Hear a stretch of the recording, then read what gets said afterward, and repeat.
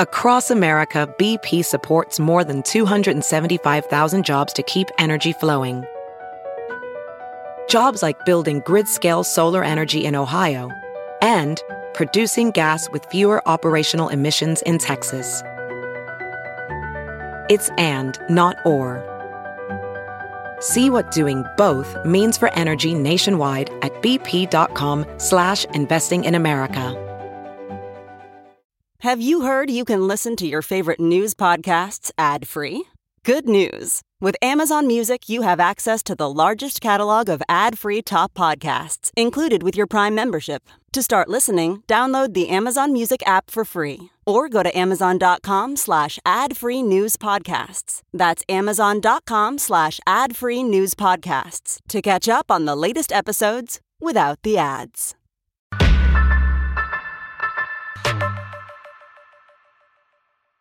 Hi, everybody. I'm Fran Spielman, and with us today is the lady in red, Dorothy Brown, the circuit clerk who's running for mayor. Yes. Again, I remember your last campaign against Mayor Daley. Yes, in 2007. Many position papers in that one.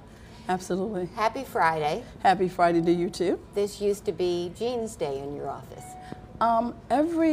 Maybe once a month. Okay. We used to have those. And why did you do that? Why ask employees to pay for the right to wear blue jeans to work?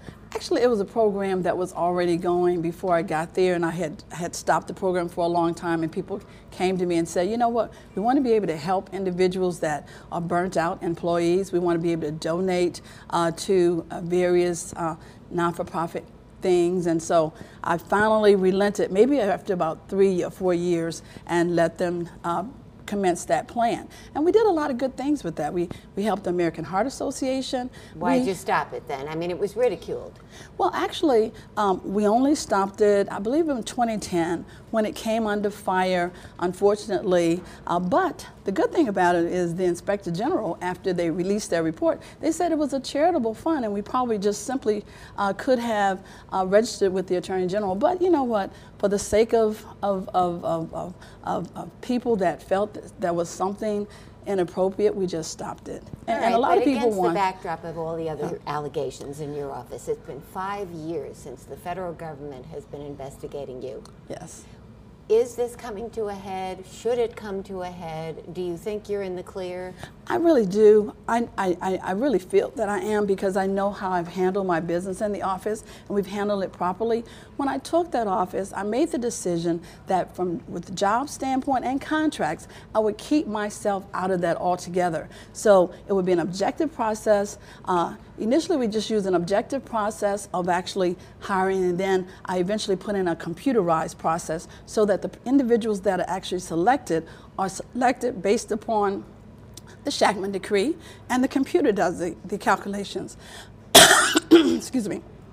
From the standpoint of contracts, I let the experts participate on the selection of contracts. So I'm altogether out of it. So for them to have to do that, for the people that went to the federal government and actually told those lies, it was inappropriate.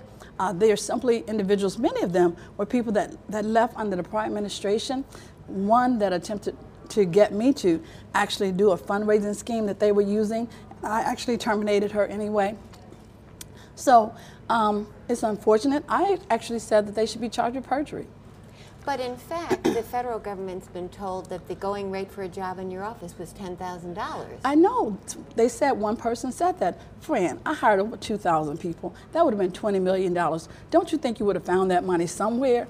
And so they should have simply asked that person, well, where is the money? Show me something. Show me the results of that. Where is it, before they launch an investigation? Actually, that person specifically should be required to pay the federal government back for all the costs that they have incurred investigating something that's not true. People have said in your office that they need to give you things of value in order to get promoted. And that is absolutely not true. I have excuse me. I have promoted just about everybody in my office, probably since I've been there. They've gotten either upgrades or they've gotten promotions. And so that is absolutely not true. Well, so what makes you think that this is over, at least in the focus on you? Well, what I'm or saying are you is, calling on the feds to wrap it up because you can't live under this cloud anymore? well, I'm not calling on them to do anything because, see, I was an auditor, so I understand that people have to take their time. I respect them. They need to do their jobs, but I am just simply saying that I know how I have handled that business and I have handled it properly, and so that's why I'm running for mayor, to bring my skills. I feel that I have the perfect background, the confluence of background, experience, and heart to be the mayor of the city of Chicago. And so I made the decision that I have the concern about what happens to the education of every child in this city. It needs to be at a higher quality level, and I believe that I can bring that because I have concern for them. But you still have to convince people you're not running a corrupt office. How do you do that? Because you got this cloud over you. Well, you know, when you're in these public offices, you have to deal with whatever occurs in that. People are going to do political things all the time. So all you can do is simply get the job done. That's what I have done every day. I've been working very hard. We put in a new electronic filing system at the Supreme Which is Court. a disaster. It was it let me just say took that. so long to get that in. Oh, Why? no, it did not. I put in an electronic filing system that the county paid zero for back in 2009. What people were just simply was not aware of it.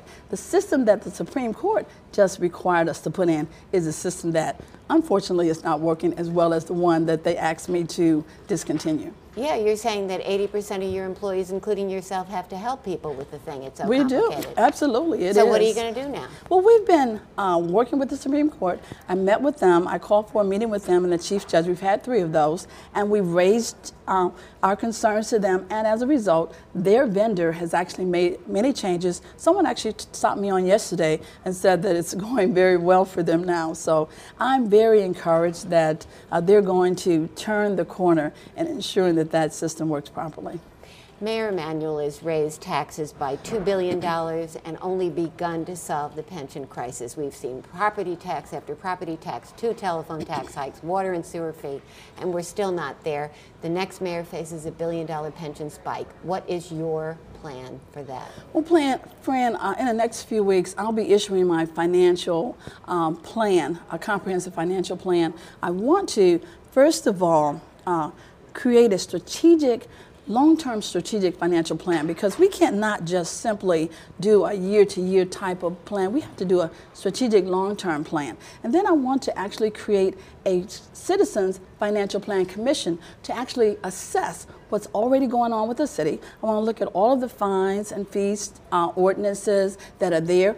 Are we actually assessing them properly? Is there control over the collection? That's the first thing I did in my office. Then we want to look at cost efficiencies. Are we using technology to ensure that we have proper cost efficiencies? And then we want to make sure that we actually are looking at other types of revenues. And so, what other types? I mean, give me some idea of where you would turn first and what you think of the choices he made. Well, you know what? We have to do some creative. We have to look at some creative ways. Go ahead. Of financing. So I'm looking at something like something that we haven't really looked at. What about a city-sponsored lottery? A city-sponsored lottery would be one idea. I want to look at. What do you like about that? Well, I think that the city of Chicago is the largest city in the state of Illinois, and we probably contribute the most to the current lottery. So why not have a city-sponsored lottery and bring those billions of dollars of funds right here to help solve that pension crisis? I want to also. Are you saying that the in addition to the Illinois lottery? Yes, it would probably be in addition to. But you're saying the people who buy lottery tickets in Illinois would buy them instead for the city of Chicago? They could buy them for both. It's left up to them how they would do that. Is there a market for both? It could possibly be. So that's one of the ideas. What do you like about that idea? Well, I like that it would raise some funds. How much? Also, how much? Well, the assessment of the amount of funds, I believe it would be billions of dollars of funds that would be raised, depending on the level of ticket and how often you do the particular lottery. And so we will be doing an assessment of that. And secondly, I'm looking at advertising revenue. We have not taken advantage of any kind of advertising revenue with the city of Chicago. Naming rights for City Hall, naming rights for airports, naming rights for other public buildings. We need to look at all kind of creative ways. See, when I took office, naming rights for O'Hare, let me understand this. Naming rights for Midway. Absolutely. Let me say this. When I took office, I actually created a revenue opportunities committee of my staff, and I sent people to conferences. A lot of times, because we're the larger city or county, if you will, we think that we have all the ideas. But some of these smaller cities actually have ideas. So I would send them to conferences.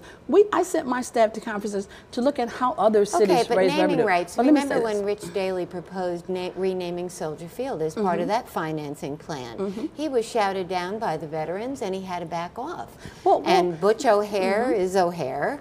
You've got the Battle of Midway. I mean, you're going to put a name on that? I'm saying we would look at possible naming rights. No one is called City Hall, so we would look at possible. Who would want to sponsor City Hall? Who knows? Their name would be up there every day. It has a very corrupt history. Their name would be sitting there every day. I'm just talking to you, asking me about creative ways of raising funds, and I'm giving you some creative ways. And so, what else? How much could that raise? That could probably raise millions, and it would be annual, millions of dollars for those kind of naming rights, and also advertising. See, a lot of agencies, we have a lot of city properties, we have a lot of vehicles moving around. You could actually have advertising on police cars? Not police cars, obviously not, Fran. Okay, so what? But there are a lot of different. There are a lot of different things you can never tell. There are a lot of things. Garbage trucks? What we would do, we would get a consultant, get an advertising consultant, and have them do an assessment. Now, let me explain something to you. See, I have the financial acumen. I'm a certified public accountant, and I also hold a master's degree in business administration finance. So with that, I would be able to have the financial acumen to not just listen to what a financial person would recommend to me, but also to be able to assess and also give some recommendations. Also, with my being an attorney, also, I would be able to actually manage the legal aspects of the lawmaking body of the city council. So that's why I talk about having the perfect background. Okay, but what about the choices Mayor Emanuel has made? I mean, these are solid, dedicated revenue sources. The telephone tax, the property tax, the water and sewer, these are reliable. The things you're talking about are kind of speculative. Well, what I started off by saying is having an assessment of all the ordinances, the revenue ordinances. Remember, I talked about the citizens. What do you think about the choices he has made and their impact on the middle class and the working poor and so on? Well, you know, he's made his choices, but what I would want to do, I would want to make sure. Were they the right choices? You know, in his assessment, they were what do you proper, think? Obviously. You're running. But to the extent that they were unequitable, not equitable for people that are poor or middle class, then they obviously were not the right choices. Any choices that I would make, I would take a look at how fairness and equity, that's what my administration will be about, especially in the economic development realm. My community, my comprehensive community and economic development plan talked about the fact of the inequity. I even have an urban policy plan portion of that to make sure that we are prioritizing and looking at those communities that have been neglected the most, using the TIF funds to actually fund economic development within blighted communities. I talked, Fran, about getting away from the ward level approach and going to a planning district. I created 8 planning districts. And what does that do? What will that do for these South and West Side neighborhoods that are still really like war zones? Well, what it does is my urban policy plan portion of my economic development plan specifically focus on them. First of all, making sure that TIF funds that should be allocated to them are really used there. We would create an economic development plan. See, I'm going to have an economic development planning team that I would create, and then the community representatives would actually have input into that plan, including young people and millennials. We want to make sure that they're included, and we want to stabilize every institution within a community, the businesses, the non-for-profit entities, the faith-based entities. We want to help stabilize them. How? Well, through our community economic development plan. We'll have a plan for each of them, and we'll attract developers to that plan, and then use various incentives to attract developers to that plan, use the TIF funds, use the federal opportunity zone funds, and that sort of thing in order to really revitalize the communities. I think that that will increase the tax base and so also and provide stability to the communities. The Chicago Public Schools has 150,000 more seats than they have students. They're hemorrhaging students. We need to close South and West Side schools, particularly high schools that are so empty. What is your plan for that? Well, my plan is this. I think that we have to, first of all, I want to overhaul the Chicago Public School system in its entirety, look at it from the top to the bottom, from the top management all the way down to how our teachers are being trained. I want to make sure that we are properly, that the teachers are getting the proper salaries for what they do because they provide a valuable resource. And then I want to, as far as the students are concerned, I feel that the lack of economic development in those areas is the direct cause of those of people leaving those areas and therefore the attendance going down. It has to be a long-term plan. If we have proper economic development, if we can have first-time home buyers loans for those particular areas so that people start to come back, businesses start to come back, the communities start to revitalize, people will want to live where there are businesses. They want to live where there's proper transportation. Because even in my plan, so you would carry those empty schools until that happens? Because that's a long-term plan. Well, we have to have a long-term plan, but we would take... Would you carry those empty schools and keep them open? Well, we'll take a look at that and see the cost benefit of and also the social ills of actually closing those schools, because many times there's a real cost of moving students to other schools, and so we have to take a serious analysis of it. Would you close some of those schools? I would take, before I would say something like that, I would take a serious look at it and do a real analysis to determine the cost versus the benefit, and that cost would include social costs. Now, the mayor is wrapping up the 2-year hiring of about 970 police officers. Is that enough? Well, what I want to do with the Chicago Police Department is do a complete overhaul of it. Okay, and I want to have... We have an overhaul. It's going on right now. It's called the consent decree.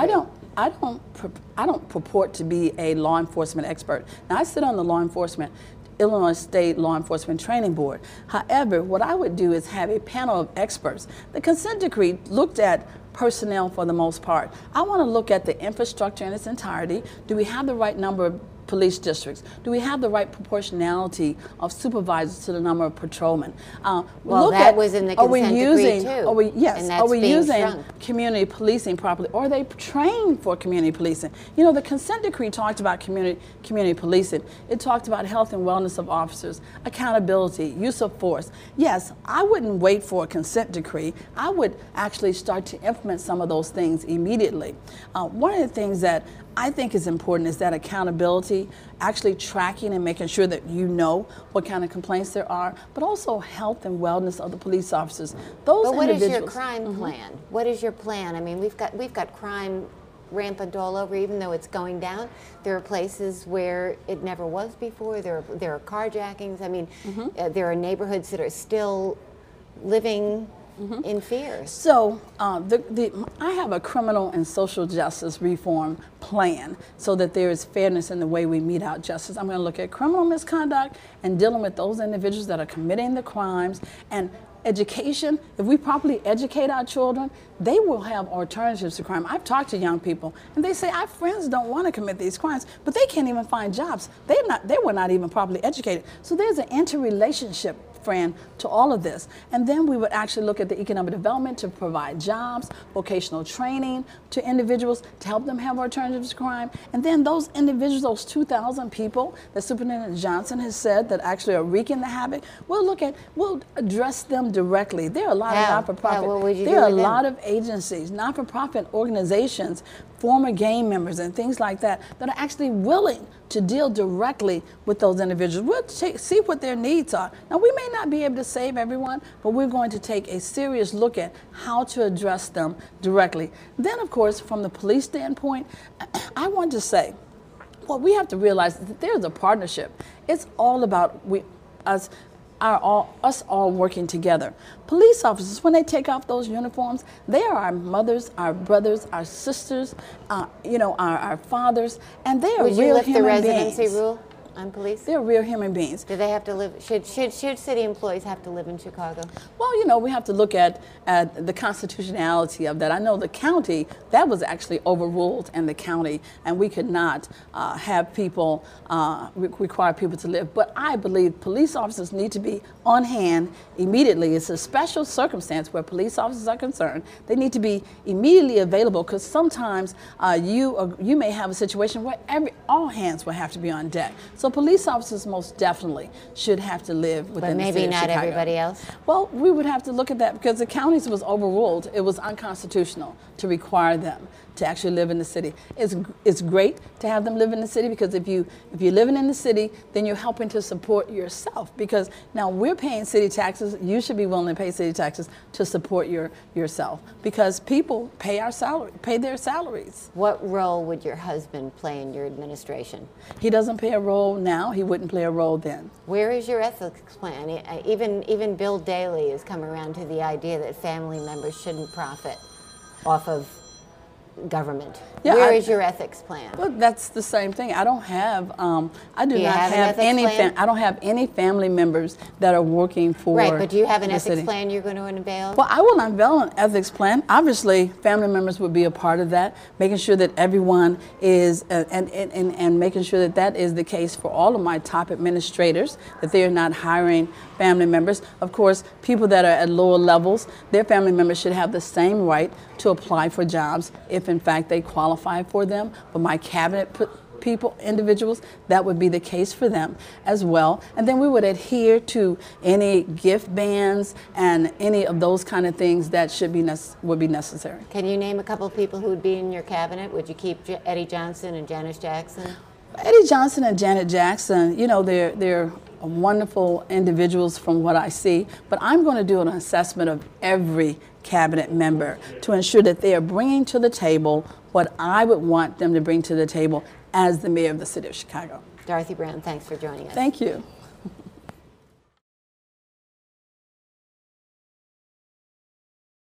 One, 2, 3, 4.